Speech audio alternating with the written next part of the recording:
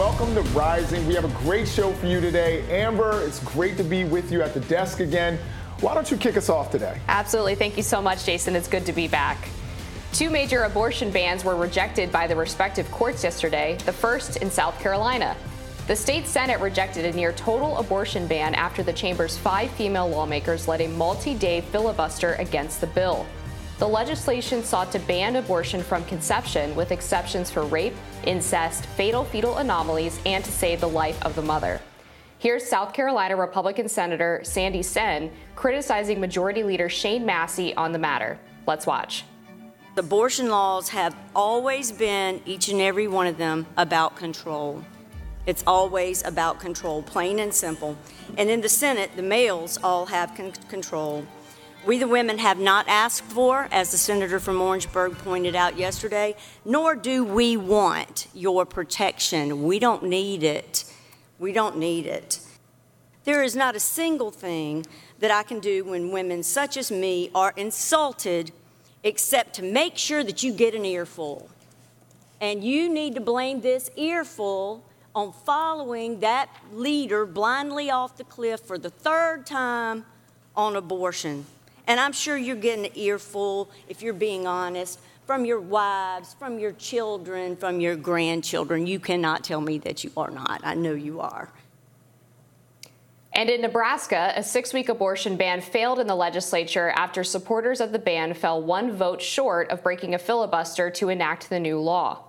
The bill, which sought to ban abortion after cardiac activity is detected around 6 weeks of pregnancy, lost a crucial supporter when Republican State Senator Merv Reapy abstained from the vote. All right, Jason, those Republican women had some sharp words for their colleagues there in South Carolina. What did you think of that? Yeah, no, it's not surprising. It seems like support for abortion rights is big with women, particularly suburban women, women across the political spectrum. I think, honestly, if Republicans wanted to have success with this, they should at the very least start with a 15-week ban. I think that is where the mainstream of American society is. That's where young people are, and that's what put us in line with the rest of the industrialized world. So I think if they really wanted to be successful, that's where they should go. I think the 6-week bans, I think people see that as just a path towards a total ban on abortion. People see that as a way that it could put women's lives and health in jeopardy. And when abortion is up for a referendum, like we saw, I believe it was in Kansas, it fails, when you try to ban abortion. And we're seeing a lot of politicians who seem to be pretty staunchly pro-life are starting to soften their stances. We talked about it last week with Donald Trump. He's softening his stance. At one point in 2015, he was saying women who seek an abortion should be punished. Now he's saying, it should go back to the states, let them decide. And we also saw what happened in Wisconsin, where that Supreme Court election was largely decided on the issue of abortion, and you saw the liberal judge win. So I think it would, from a political standpoint, it would behoove Republicans to soften their stance a little bit and to stop trying either to rule by judicial fiat or to have these really strict abortion bans.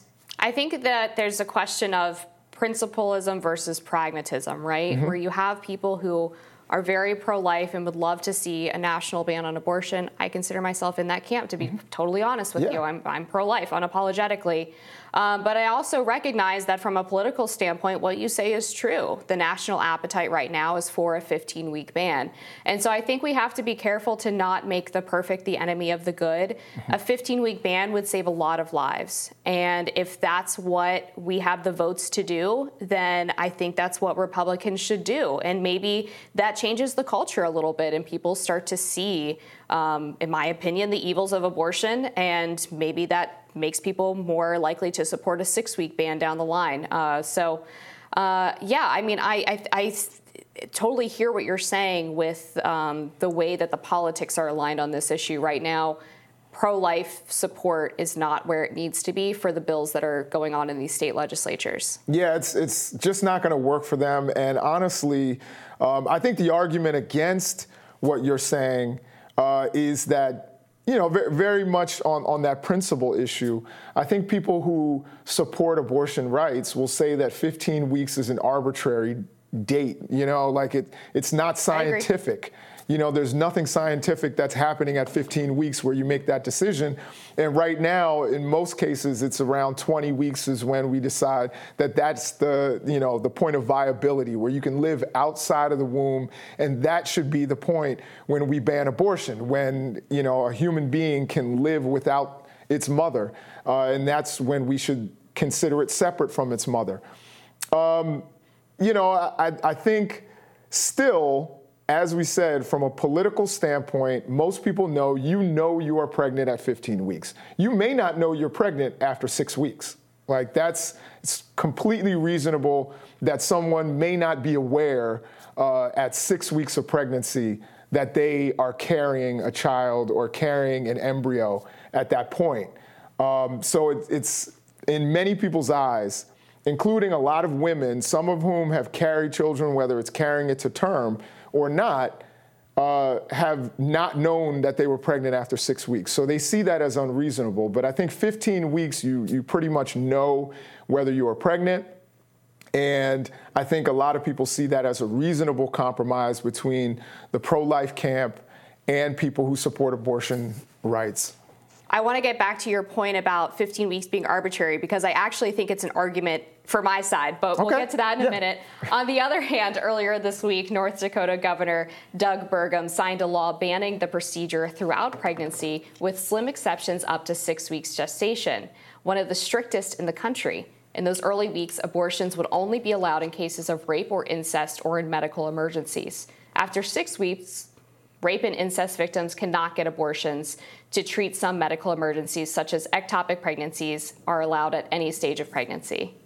All right, so real quick on this 15-week thing, Sure. I agree that it is arbitrary, and that's actually, I think, an argument in my favor, because the question of viability has changed over time based on scientific advances. Mm-hmm. So right now it might be 20 weeks, but it used to be 24, maybe even 30. So that's not a question of when the fetus is human, right? Viability is not a question of humanness. Viability is a question of how good our medical system is at keeping babies alive outside of the womb. So I think you're going to see over time, as we progress with more medical advancements, by your standard, we would have to move an abortion ban earlier into pregnancy, because babies are going to be viable earlier and earlier throughout a woman's And I pregnancy. don't think there's anything wrong with revisiting the issue if there's some sort of change in medical science where you can revisit and say, hey, viability has changed. Maybe we should revisit this. We've been revisiting abortion and abortion rights for a very long time. There's no reason why we can't acknowledge when viability has changed. The idea that we would just come up with an arbitrary date and say, hey, this is what Europe is doing. Number one, it doesn't make it seem like we are leaders in this discussion. It seems like we're following the rest of the world. And I think we should have a scientific basis for when we make these kinds of decisions. But again, one of the things that I think is important in any discussion about abortion is that we have to acknowledge that both sides are coming in for a good faith discussion. I acknowledge, when I talk to my pro-life friends, that they actually believe that human life starts at conception and that they are protecting a human life. And I think one of the things that is done is oftentimes we demonize one another without actually listening to the other side and trying to understand that they're coming from a place of good faith. And so I think that's the first part of this discussion. I believe 100% that you actually believe that you are protecting life and you're not trying to control someone's body. Correct. So I think one of the problems is that both sides, one side says you're a murderer, you support murder, and the other side says you're trying to control women, you're trying to make this the Handmaid's Tale, instead of actually having a conversation about where we are and why our argument is better for human beings and better for not only the unborn, but also for women and their bodily autonomy. Sure, and I think it's important to say, as a pro-life woman, that I have so much compassion for women who are faced with this really difficult decision. Based on pretty much every study I've seen, there's so much abortion regret that doesn't get talked about. And so I'm big on making sure that we're providing resources for women who are pregnant, who are facing the decision as to whether or not to terminate the pregnancy, and make sure that we're giving them as much financial, emotional support as possible to show them that there's a better way. But I think this was a really great discussion, Jason, and I appreciate you coming at it with good faith, as did I. We'll be back with more Rising right after this.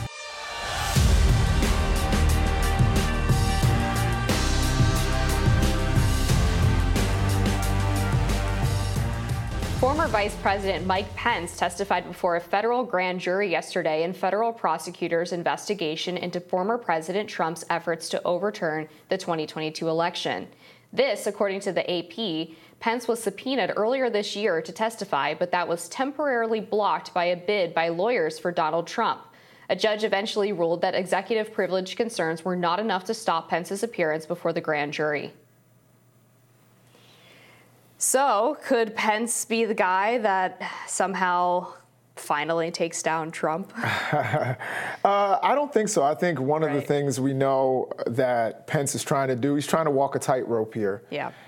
He doesn't want to be the person that goes on record and brings down Donald Trump. But at the same time, I think he wants to bring down Donald Trump. So it's a tough situation. He has higher aspirations. He obviously wants to be president. He's polling at about 4%. And he's trying to do the whole Ronald Reagan kind of act every time he goes up. He wrote about it in his book, and I think that's what he's going to try and stick to in front of a grand jury. He's going to say, hey, read my book. This is what I said. He's not going to try to be too forthcoming. But I also think, Jack Smith must have something up his sleeve. He must know something. I don't, maybe there was somebody in the hallway, maybe there was somebody who was cleaning the windows, but he must know something in order to already pull Mike Pence out there and then kind of get him trapped right there. Because Mike Pence is going to try and avoid being too forthcoming. We saw he didn't want to talk about to the January 6th committee, which was smart politically. Now, of course, he has the cover of, I'm following the law. I'm compelled to give this testimony. They didn't go for the executive privilege argument. So he has that as political cover. But if he's too forthcoming, I think it will hurt him amongst the Republican base. Now, people on the left, of course, are hoping that he's going to be very forthcoming and realize that he's not going to win the GOP nomination. Right. Not while Donald Trump is there, and probably not while a host of other Republican options are there. So we'll see what happens, but something tells me Jack Smith must know something, and he's trying to corner Mike Pence into being even more forthcoming than he wants to. Yeah, that's kind of what these prosecutors do, right? Is they try to trap people or maybe even get them to say something that's not quite right, and then they'll pressure them, well, we're going to get you for perjury. They're pretty tricky with the way that they operate in these conversations, but I think that you're dead on when you say Mike Pence has talked about this openly. His role in this is not a secret. He has, I think, been pretty forthcoming and honest about what former President Trump asked him to do, and he declined, and he took a lot of heat for it. So the idea that he has something else up his sleeve that could take down Trump, I'm just not sure that that's accurate. But I will say I feel bad for him because he was the type of guy who allowed Trump to have the spotlight. He was very loyal to him throughout Trump's presidency. And then on this last moment, right, where he felt like he was doing the right thing, he got kind of thrown under the bus. And that's, unfortunately, that happens to a lot of people who are very loyal to Trump. It's like you make one wrong move and all of a sudden you're dead in the water and he sticks all your people on all of his people on you. And that's a hard place to be in. I am grateful that I don't have to navigate anything like that because I've never obviously worked for Trump. But yeah, I think Mike Pence is a good person, and he's in a really tough spot with all of this. Well, I think what Jack Smith is trying to figure out is, were there any statements about intent? Like, basically what he's trying to figure out is, did Trump behind closed doors say, I know we lost, right? But we're going to try and do this to maintain power. That's basically a coup right there. So he wants to see if we can get anything out of Pence to show that kind of intent, rather than, I know we won, and just, he's just wrong. Yeah. Being wrong is not a crime, but certainly if you were trying to upend democracy, that is a crime. And so I think that's what Jack Smith is looking for Mike Pence to be kind of the linchpin in that conversation. I don't think Mike Pence, even if he knew that, is going to be that forthcoming. And Mike Pence is struggling even with his base, which is like kind of the evangelical, even the pro-life people. You would think that they would be with Mike Pence because his pro-life stance is more like yours. It's, life begins at conception, that sort of thing. We've seen Trump kind of waffle on that and change his stance. But a lot of those evangelicals are still sticking with Trump. And Mike Pence, I think he's a politician without a home right now. Yeah. And it is a shame, because he stood up on that one day, he stood up for our institutions. He stood up for our democracy and our elections. But he got close to, Donald Trump, and Donald Trump demands, fealty, obsequiousness, and that one day he ran afoul of Donald Trump, and it's hurt the rest of his political career. Yeah, and I think if the case is that they're trying to prove that behind closed doors, Trump was not believing of the fact that he won the election, or that it was all fraudulent, and he was saying, actually, we didn't win, but we have to keep pushing because we've already told people all of this, then I think Pence could conceivably claim some kind of executive privilege. I'm sure his lawyers are probably working on that, because we've seen in these types of legal situations before that the people who were in the White House with Trump will say, I can't share my conversations with the president that were private, and they can only share things that were done publicly or in front of other people. That's kind of a common thing. So again, it'll be interesting to see how much he's actually able to get out of Pence. But to your point about him not having home, it's so true. And the evangelical base, I think, is very appreciative of Trump for what he did with the Supreme Court, which ultimately led to the overturning of Roe v. Wade. That was obviously the biggest victory for the pro-life movement in decades. So it would be hard to splinter off that group and say, as the vice president, that you somehow have delivered more wins for them when Trump has that proven track record, even if he is now rhetorically waffling. Yeah, I think it's going to be interesting to see where this goes. My understanding was that he'd already tried the executive privilege argument and failed, and that's why Jack Smith has him in front of the grand jury. So, well, in that case. Yeah, I'm not so sure that that's going to work. We'll see where he actually goes with this, but I think Mike Pence is going to be very guarded. He's a pretty smart politician.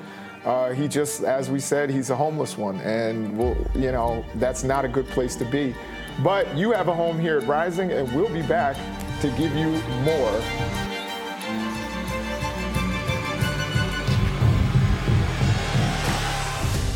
Journalist E. Jean Carroll took to the stand yesterday in her lawsuit against former President Trump. She accuses Trump of raping her in a department store dressing room in 1996. Things apparently got heated on the stand when Carroll faced cross-examination from the former president's lawyers. According to CNN reporting, Trump attorney Joe Tacopina pressed Carroll on why she didn't scream during the alleged assault, which she says lasted for 3 minutes. She replied, quote, "I was too much in panic to scream. You can't beat up on me for not screaming. Women who don't come forward, one of the reasons they don't come forward is they are asked why they didn't scream. Some women scream, some women don't. It keeps women silent." When pressed further, she replied, quote, "I'm telling you, he raped me whether I screamed or not. I don't need an excuse for not screaming." Carroll is suing Trump for battery and defamation. He has vehemently denied all wrongdoing. Reporter for The Hill, Zach Schoenfeld, is here with us to discuss. Welcome, Zach. How you doing? Good. Thanks so much for having me. So what was your overall impression of the beginning of this trial? Do you think that Tacopina's aggressive stance was actually effective, or do you think that this played more to the plaintiff's hand right here? Well, this case at the end of the day will really come down to how this jury that's sitting in Lower Manhattan views the credibility of each witness. The judge had noted in a pretrial ruling that this is effectively a he said, she said case. There's no physical evidence, there's no videotapes or security footage of this alleged assault. So this is really going to come down to as each witness takes the stand. We saw E. Jean Carroll become the first witness to take the stand. We're expecting a few others in the coming days. And it will really depend on who the jury believes. She has said now over many hours of testimony. She's been both on direct examination, and now we've seen the beginning of cross-examination from Trump's legal team trying to poke holes in her story. There is more cross-examination to go. E. Jean Carroll is expected to come back to the stand on Monday and continue that cross-examination. But the line of questioning that she's been receiving from Trump's lawyers is what we've been seeing them argue in filings since this case was first filed. They say that she made this story up to sell her book effectively. And as you were saying earlier, that these exchanges got quite testy in the courtroom reportedly yesterday, as she says that she is telling the truth. And that all these claims and arguments that the Trump legal team is making up just aren't the case. So surely a testy exchange with much more to come from these witnesses in the coming days. I also saw during the trial that Les Moonves's name came up. He is the former CBS executive who was ousted for sexual misconduct allegations. Can you tell us a little bit more about why he was mentioned during the trial?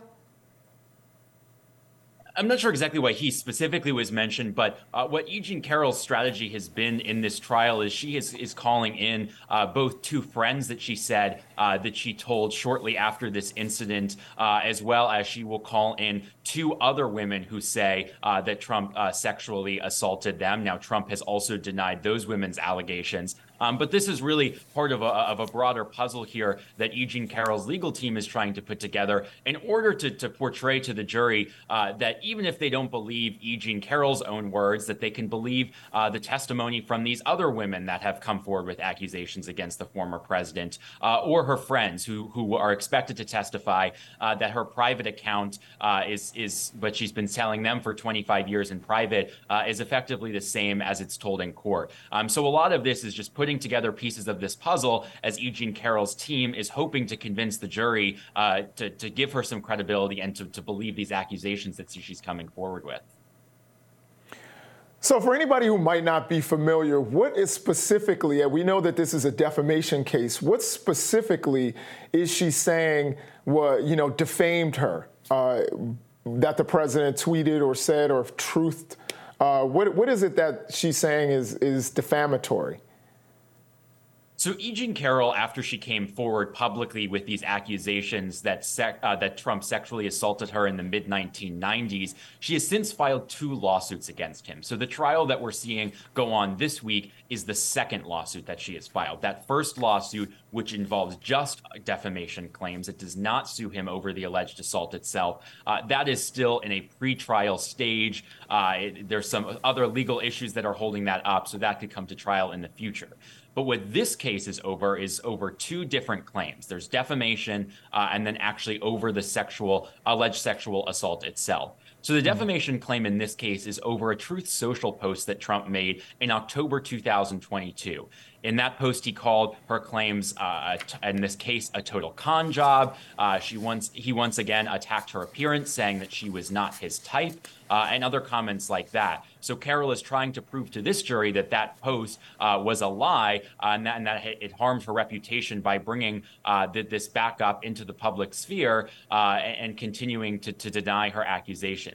So it's both over that claim of defamation, and then what she also has done in this second case is New York in November, a new law went into effect that temporarily lifted the statute of limitations for any individual attempting to sue someone for damages over sexual offenses. So it gives them a 1-year window to file those claims, even if these alleged assaults had happened many years ago, as is the case here.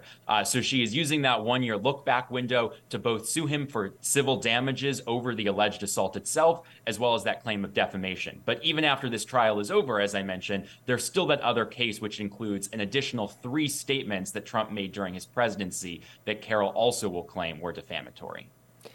What is at stake in this trial? How much money are we talking about if E. Jean Carroll were to emerge victorious?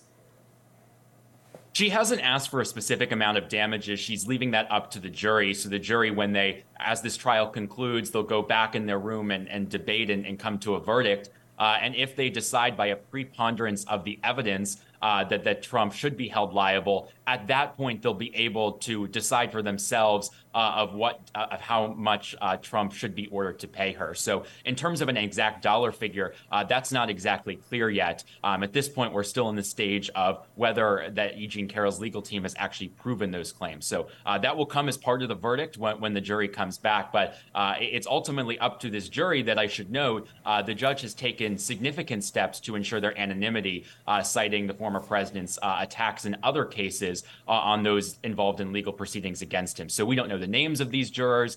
They are being brought in from a secret location every day. They are being brought in lunches so they don't have to go out and eat lunch. So a lot of steps being taken here to protect the anonymity of this jury as they attempt to arrive at both the verdict as well as if the former president needs to pay any damages. Has Trump's team claimed that any of this is political? We know that that's been a defense for many of his other legal troubles. Has he said that this is a political attack or some way to stop him from running again? Has that been part of the defense, or are they just sticking to attacking E. Jean Carroll and her character?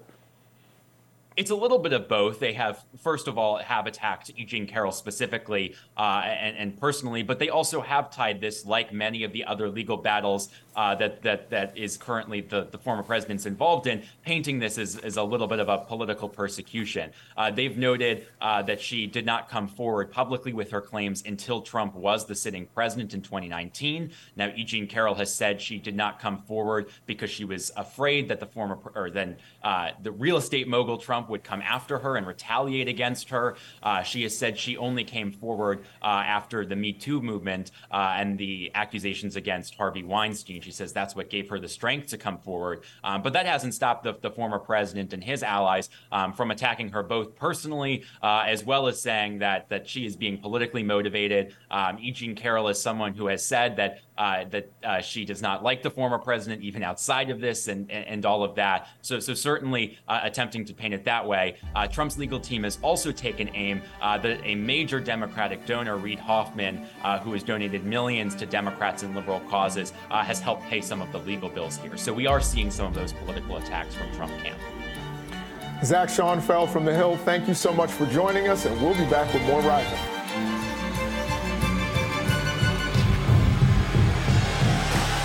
National Guardsman and accused Pentagon intel leaker Jack Teixeira is being detained while a federal judge decides whether or not he may live with his parents while awaiting trial. Prosecutors argue Teixeira, 21, destroyed evidence, made posts about violence and murder, and could still pose a threat to national security. According to a new court filing, prosecutors allege Teixeira took obstructive steps after the Justice Department began investigating the leak, including smashing electronic devices and telling other Discord users to delete messages. Here to break it all down for us is News Nation's Evan Lambert. Evan, welcome back to Rising. So good to see you again. Yeah, thank you so much for having me. So tell us about Teixeira's efforts to cover his tracks. Obviously, it doesn't seem like they worked very well, but now they're leading, apparently, the Justice Department to discuss whether or not he's actually allowed to be out pending trial. Right, so a lot of this came from a court filing that was in support of the government's argument yesterday in court to keep Teixeira behind bars pending the trial. And from that filing, we saw a lot of photos for the first time from inside Teixeira's home, his bedroom, and some of those smashed devices, which the government says speaks to the fact that he was trying to cover his tracks, obstruct justice, and they're arguing that if he gets out, he might do something similar. So they found inside his room a lot of weapons, a gas mask, also a silencer, they say, and also they found in a trash can near his house, a dumpster. That's where they found some of those smashed devices, an Xbox, laptop, a tablet. And so they say that this is evidence of once his name was out there, once he got the sense that the FBI was onto him, that he was trying to cover up his tracks. And that's one of the reasons that they argued he should not be let out of jail. So, Evan, what we're hearing is that he has some sort of checkered past. He had made some racial threats and some violent threats early on when he was in high school. Is there any word on whether he just kind of slipped through the cracks into the military and then got these certifications that gave him access to these documents? Or was it a situation where the military allows for that if you don't have a felony conviction? I know if you get a felony conviction, then you have to sign a moral conduct waiver, and usually that would prevent you from getting certain security clearances. Is there any word whether this was a mistake or whether they just allowed for him to do this because that's policy? Look, you picked up on the key question here. Many people are asking, after seeing some of this history that's alleged in these court documents, how did he get into the Air National Guard to begin with, as the first question? And the second question, a few years later, get that top secret clearance in 2021. So, some of these statements that he's supposed to have made in high school, that was 2018. He joined the Air National Guard just a little bit more than a year later in 2019, September 2019. But he started entry level, really. He got that top secret clearance, we know, in 2021. So I guess there is a question during that screening process. You would think that what happened in 2018 in high school would have come up. And, it's more than just saying these threats allegedly. The police at the time in 2018 actually were so concerned that when he went to apply for a gun permit, he was denied. So this obviously came up in the system there in Massachusetts when he was trying to get a gun permit, and he was denied because of the concerns of local law enforcement about some of the things that he had talked about in school in 2018. And this was classmates overhearing him, according to prosecutors, talk about guns at school, Molotov cocktails, and making racial threats. And so that flagged enough concern among police to deny the gun permit. And the question is, why wouldn't that have come up in any kind of security review for top secret clearance in 2021, which we know he was granted, and then allowed him to have access to all this highly classified information that he then allegedly leaked on this Discord server. And we've seen went far beyond that onto Telegram and Twitter and other social media accounts, and probably into the hands of Russia. Evan, I'm also wondering about the potential motivations for his leaks, because it seems like typically when we hear about these massive national security breaches, it's usually from someone who feels like they're doing this for the greater good. They leak to media outlets. In this case, it was almost like he was bragging to his online friends. What's the story on that? Yeah, so I think it probably speaks maybe to his maturity level. This is a young person who obviously felt like he was among like people on this Discord group. They bonded over their love of video games, sharing racist memes in that group chat. And so it sounds like he was motivated partly, as you said, to kind of brag. And, at first, from some of the reporting, it sounded like some of the other people in this group didn't really take what he was describing seriously. At first, he was posting about it from just memory, and then eventually started taking pictures of these highly classified documents and posting them. And so what's interesting is that kind of segues into one of the arguments that the government made in court yesterday, saying if he gets out, there could be more fallout from this. And his defense team was saying, look, he didn't really know that this was going to go past that group chat of some 20, 30 young people. And the judge really took issue with that, saying, how did he not know that posting something so secretive online, wouldn't stay in that tiny little corner of the internet. It's kind of common sense that when you post something on the internet, it could be for everyone to see. And so that may play into the judge's decision on whether or not he gets out of jail pending trial. And I should note here that the judge took that decision under advisement yesterday, said that he wasn't going to make a ruling immediately, but we are expecting that really at any moment in the coming days, potentially. And in the meantime, Teixeira is in custody. Are there any changes being proposed in order to prevent something like this from happening again? Anything from the Pentagon or the military where they're trying to prevent someone like Jack Teixeira from gaining access to these sorts of things? We know that this has probably been a nightmare for them, not only in public relations, but just in terms of fear of what people have and what they could potentially expose. Is there anything that they are working on that you've heard in order to prevent the next Jack Teixeira from coming out? So the Pentagon hasn't been super explicit about what they're doing to make sure that this doesn't happen again, but this is definitely all under review, and it's certainly gotten a ton of negative attention and really gotten us into trouble, or potentially will get us into trouble with some of our allies, some of what leaked out here. And so clearly there is a process that's going on, and we are starting to see some of the fallout. Just a few days ago, the Air Force put out a statement saying that two of the commanders in the squadron that Teixeira worked for, the intelligence support unit, he was based at a base in Cape Cod. Two of those commanders have been suspended pending this investigation. So that's just a bit of the fallout, but we do expect it to be more broader and take a look at the kinds of people that have access to these secret documents, the secret information. In Teixeira's role, he really needed to have access to this in order to do his job. But first, I think one thing that they'll be looking at is why some of what's been reported in his background did not raise any red flags in his review to get that top secret security clearance. Well, Evan Lambert, News Nation correspondent and fellow Baltimore Orioles fan, it was great having you. Thank you so much for all of the information that you were giving us. We will be back with more Rising after this.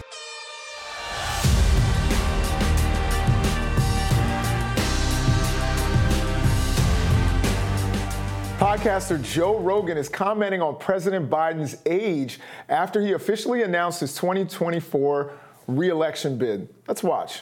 The fact that he's running again is so wild when you watch him talk. The fact that there's no leadership that can find a solution to this, because there really is no solution. I mean, we've bantered about it, you and I, and a lot of other people have as well. Like, what are they going to do? Like, what is the other than Biden dying, like very soon, and then someone stepping up in a big way that makes sense. Which is not beyond the realm of possibility. He's older than the average life expectancy, I believe, already. Not saying he will die, but that is possible. I'm sure there are a lot of people like in the Democratic establishment who have been like, I could just imagine there's a boardroom with like very powerful people meeting who they're like, okay, we're getting him out. What's the plan? Like, how do we do this? And I think they just cannot come up with one. I can't come up with one. Well, Joe Rogan isn't the only one to publicly speculate on Biden's age. 2024 GOP presidential candidate Nikki Haley is not pulling punches when it comes to President Biden. She recently suggested during a Fox News appearance that the 80-year-old commander-in-chief won't live to see 86. I think there's a few issues here. He's announced his that he's running again in 2024. And I think that we can all be very clear and say with a matter of fact that if you vote for Joe Biden, you really are counting on a President Harris, because the idea that he would make it until 86 years old is not something that I think is likely. It's why I've continued to say we need to have mental competency tests up until starting at 75, just to make sure that these people deciding our national security, deciding our economic policy, deciding what happens to our kids in schools, it matters. And I think you look at that. I think there's a reason that he campaigned in his basement in the last election. He got a pass. This time, how much is he going to do? But right now, just being president, he won't answer the question. A reminder that NBC News polling shows 70% of Americans don't want Biden to run again, with a majority citing age as a reason. So I don't know, saying he's going to die in the next 5 years is a little bit morbid. I do think there's some kind of health issue going on that's pretty evident to people who watch him try to fumble his way through a day of work in the White House. But I don't know, maybe you disagree, Jason. Yeah, I disagree. I think, number one, well, first let's start with Nikki Haley. I think that her comments were strategically smart because Vice President Harris is less popular than Joe Biden, and people believe that she's even less competent. So I think that it was strategically a smart thing to say, are you ready for Vice President Harris to be president? And that's a kind of a prevailing sentiment on both sides of the aisle is Biden is old and frail. He does not speak even as well as he did when he was vice president under President Obama. However, one of the things that we've seen is he's been really effective, whether you agree with his policies or not. He's gotten a ton done.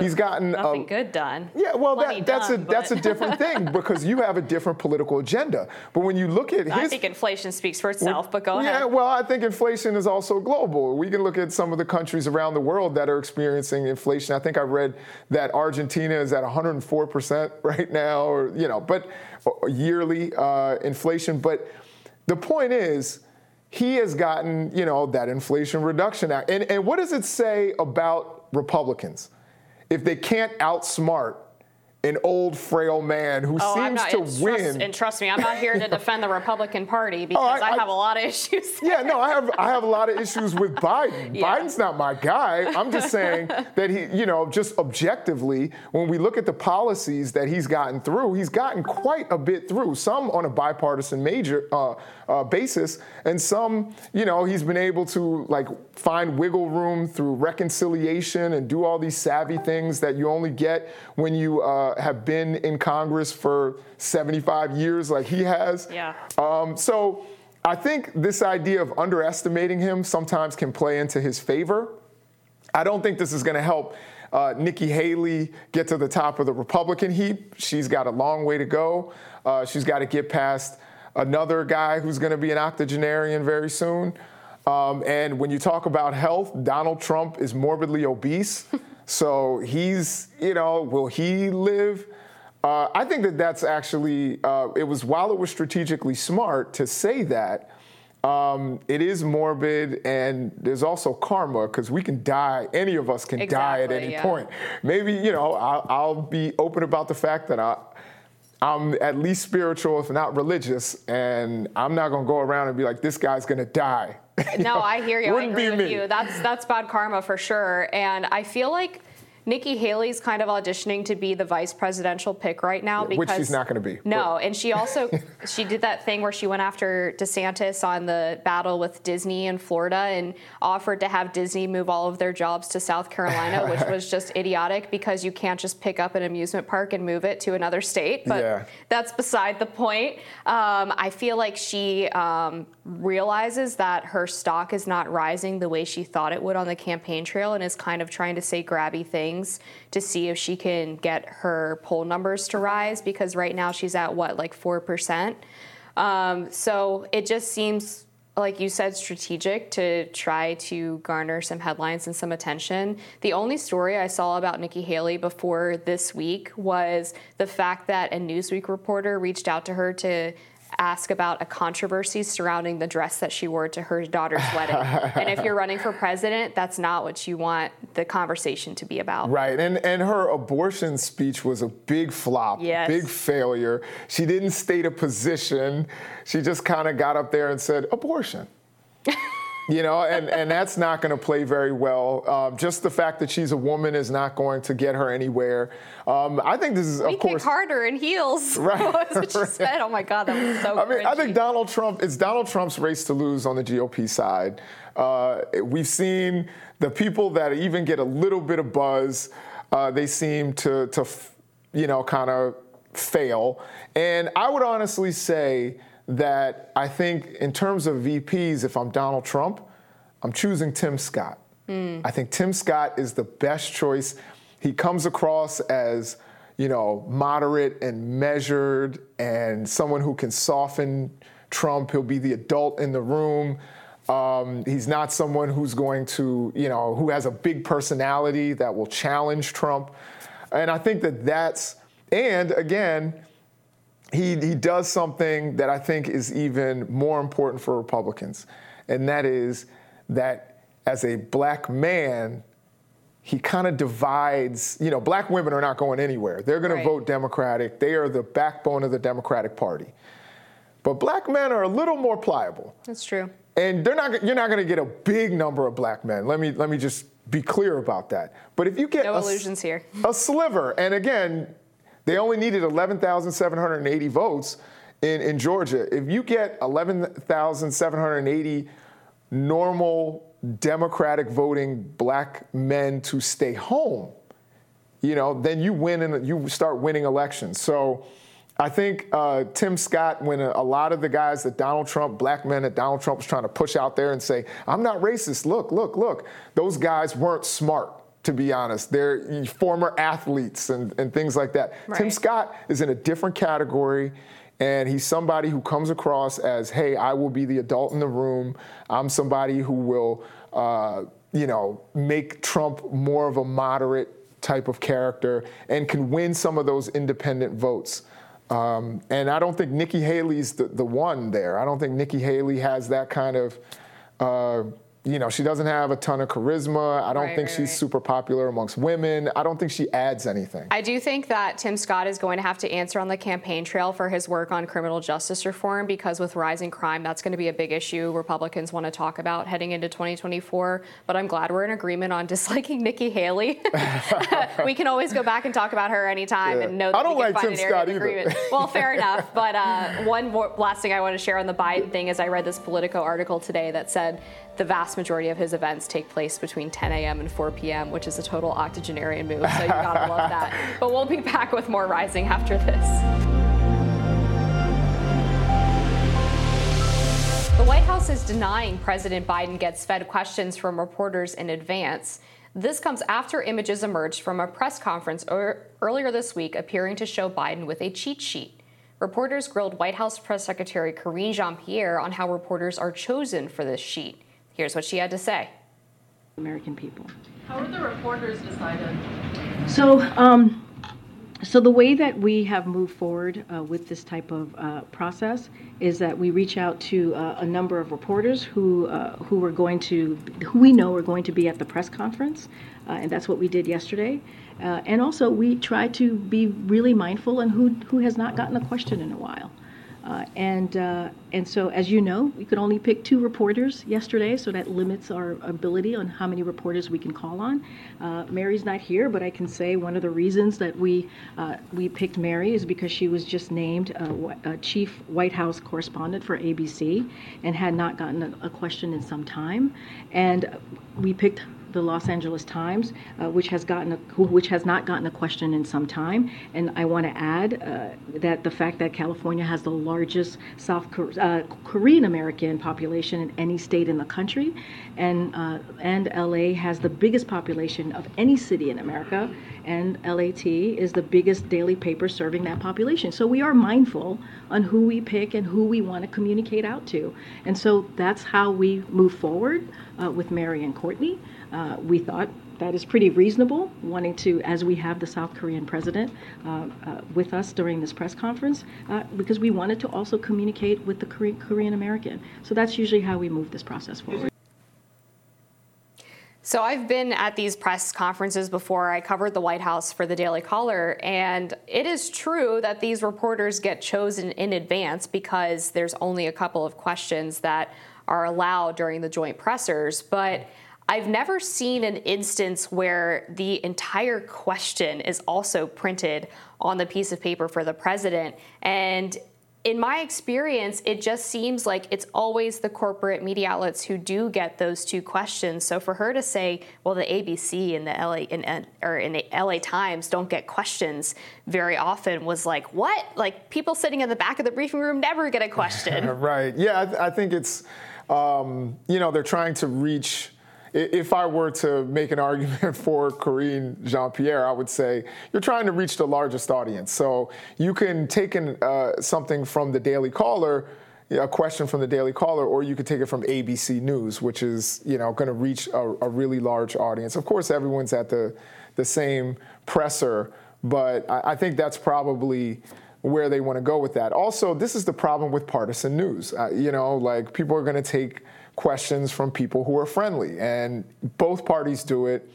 Trump did it. He's probably going to take a question from the Daily Caller or from, Fox News. Obama or Biden, they're going to take it from outlets that they think are friendly, and you're not going to get the difficult questions out there. And that's, I think, one of the problems with the way our news is set up today. I thought it was interesting how she pointed out the Korean population in LA, which is true, but the question that the LA Times reporter asked about, I don't think had anything to do with that. She was asking about semiconductor manufacturing. So it's like, okay, why would you bring that up?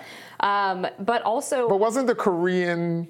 He was there, but the question wasn't about that. Right. So I didn't really understand why she would bring that up otherwise. But the main problem I have with this specific cheat sheet that we saw the image of, again, is the fact that there's this full question on there. And I think the LA Times reporter defended herself, or the LA Times defended themselves by claiming that her question wasn't exactly what was printed on the paper. But I don't think there's any reason why a self-respecting journalist would send in a full written question to a politician so that they can prepare in advance. That's just inappropriate and unethical. Yeah, no, I agree with that 100%. I think perhaps, I can't say this for sure, but perhaps they're trying to avoid a journalist going up there and airing our dirty laundry in front of the South Koreans and asking about something that didn't have anything to do with South Korea or international politics in that region, or about dealing with North Korea or dealing with China or any of the things that would affect South Korea, and that might actually embarrass the United States of America. Not embarrass Joe Biden, but embarrass actually our country by talking about some of our internal issues rather than what they were there to discuss. So I'm thinking that that's the thinking behind getting some of these, at least a broad idea of what questions are going to be asked. Yeah, and I know it's typical for the reporters to say, hey, I'm going to be at this press conference. Here's the topic that I want to ask about. Right. But a whole question, I think, is totally out of bounds. I agree. And I think that this would be less of a scandal in terms of reporters being like, why did you pick these particular people? If Biden gave more access to the press. He has been one of the least accessible presidents in modern times. He's only given one sit-down interview in the last year, and I believe it was to the Associated Press's Zeke Miller. He doesn't come out in the briefing room like Trump or Obama did. He doesn't really work the line out when he's boarding or deboarding Marine One very frequently. And even in the press briefings that do happen on mostly a daily basis with Karine Jean-Pierre, she tends to only take questions from the first two rows or the same reporters over and over and over again. So I just think a lot of this could be avoided if people could go to the briefing room and have a reasonable expectation that they're going to be called on and get to ask the question that they've been prepping for. No, I agree with that 100%. But the only thing that I'm going to disagree is that reporters had a whole lot of access to Trump. I think even with his press briefing room and his press secretary, they didn't have press briefings for what was it, like a year and a half? Yeah, that was under Stephanie Grisham. But even if you include that period of time throughout the Trump 4 years, he actually did provide significantly more access overall than President Obama. Because every time that he would leave the White House to travel somewhere, he would speak to a press gaggle next to Marine One for as long as 30 minutes. Trump loves the camera, and he loves the microphone. So he does speak, and a lot of times he would speak and say something, and then the White House would clean it up afterwards. So you weren't really getting a good sense of where he stood on a lot of things or where the White House stood on a lot of things. But I still think, again, we need more access to the president. It is good, though, that there is, on some level, more transparency through the press briefings that you get from Karine Jean-Pierre and her predecessor before that we didn't get under Trump. And you got a little bit more of that towards the end with Kayleigh McEnany. McEnany. And I'm a fan of having more press briefings. I thought that the Trump administration should have had them. I was there from 2019 to 2020 pretty much 4 times a week, and that was during the period of time when Stephanie Gershom was in and they didn't have press briefings. Right. And I can tell you it was very, very frustrating trying to get any type of communications from them. But I also think that direct access to the president is obviously a different thing than going through a press secretary, because that's something that is very, planned. They have their binders. They're speaking on behalf of the president. There's a lot of spin that happens in that room on both sides of the aisle. And I think any chance you can hear directly from the president and have him answer the questions of the media directly is always a good thing for public transparency. No, I agree. We definitely need more transparency, and we will transparently be right back on Rising.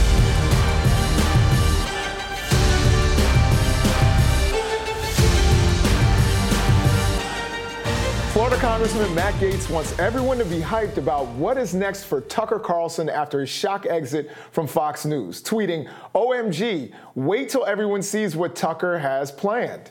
While we don't know what that is yet, Carlson's first statement after his exit from Fox News has garnered 57 million views in less than 24 hours.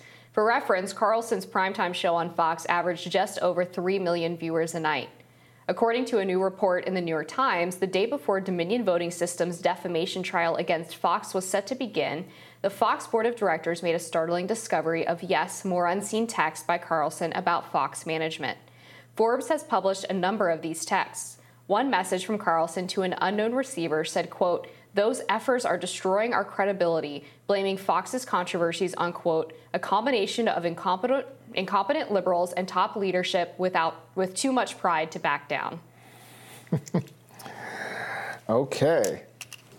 Well, I've heard from some reporting from my friend Greg Price that Fox actually knew about these texts a year ago.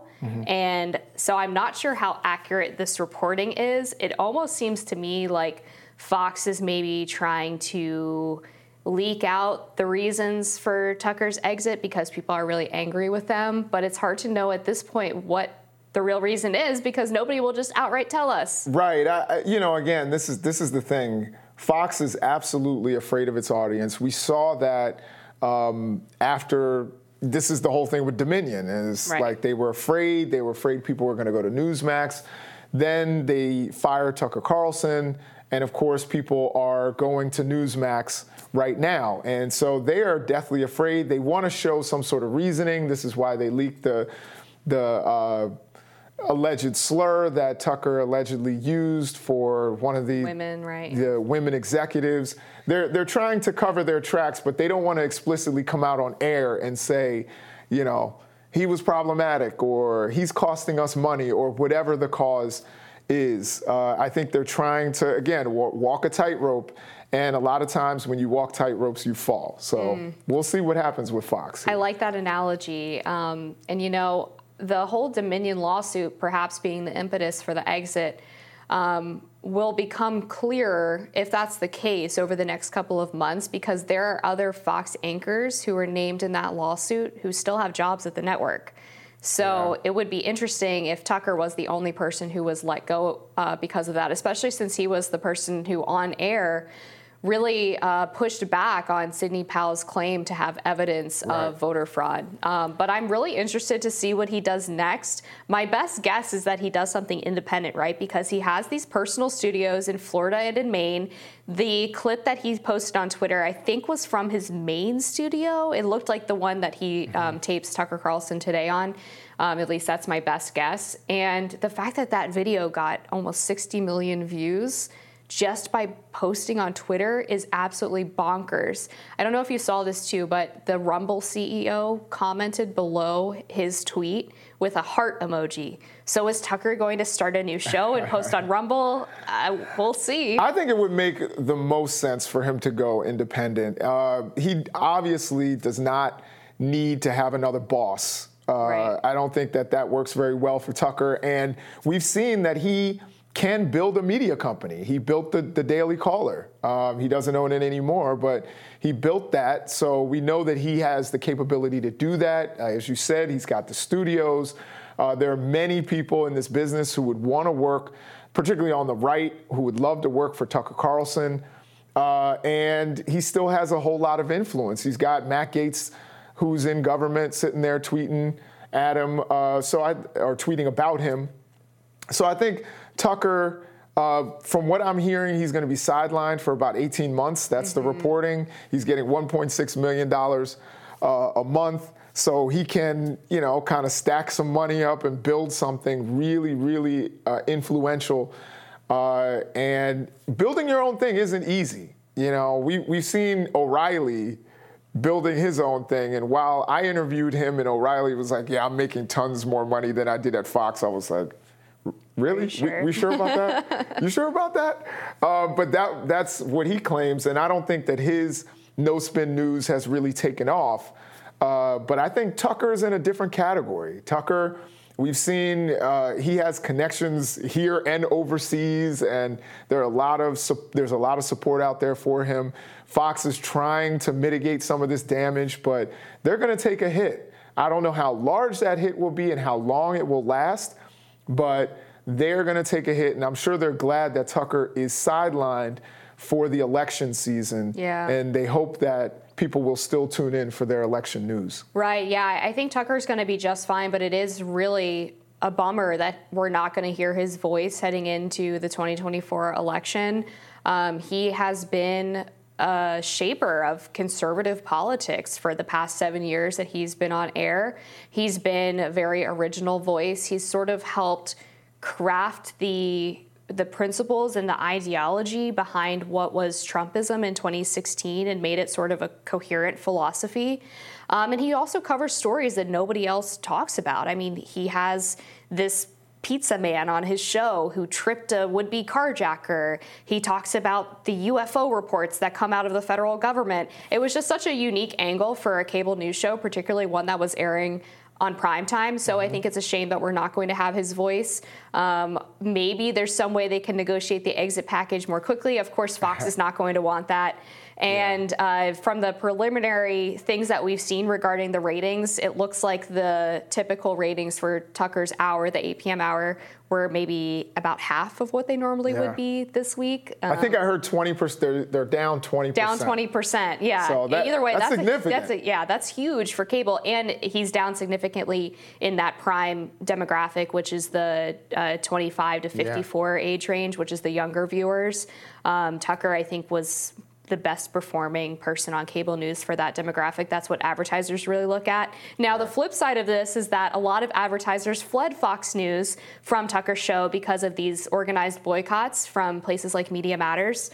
So if they get someone in there who is a little bit more palatable to some of the corporations that might be advertising on Fox, then maybe they can make up for the lost ratings in advertiser revenue. Yeah, that's possible. I'm thinking about the Fox talent. I don't see anybody who can take Tucker's place. Maybe Gutfield, I don't know. But it's going to be tough to replace Tucker Carlson, regardless of what you think about his politics. I absolutely think they're absolutely insane. But I will say this. He is a generational talent when it comes to this media stuff and this media business. So, and a great writer. I hope he starts writing columns again. Yeah, no, he is a very good writer. I've interviewed him. I was a regular on his show for about 2 years. I know him, and he's really good at what he does. And I think whatever he launches is going to be successful. Kind of like Rising. And we'll be back with more Rising.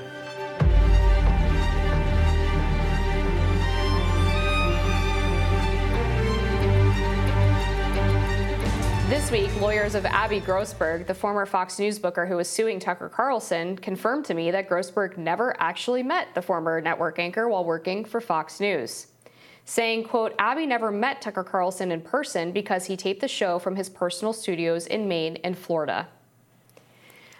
I was kind of, I guess, surprised at this because it seems like an obvious admission that might hurt the case, because Abby Grossberg's only mention of Tucker in the lawsuit as being to blame for the supposed sexist and hostile workplace she encountered was this claim that Tucker was somehow directing this or encouraging this. And I think that's kind of a hard thing to determine if you're not actually working in the same office with the man.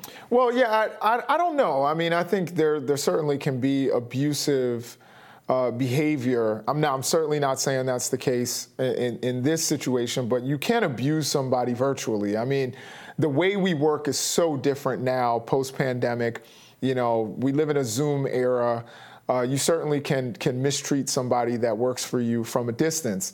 I don't know that that's the case. And from what I saw in the interview, I believe it was on MSNBC with Abby Grossberg, I got to say, it didn't leave me like super convinced. Now, again, as we've already stated, have some sort of tangential relationship with Tucker, and we're friendly. It's not even tangential. I'll just say we're friendly. So I don't want to sit here and throw him under the bus. And I certainly want to give Abby Grossberg her due, give her the opportunity to say what she has to say in court. But from what I saw in her interview, I came away very unconvinced that she's going to be able to make a strong case.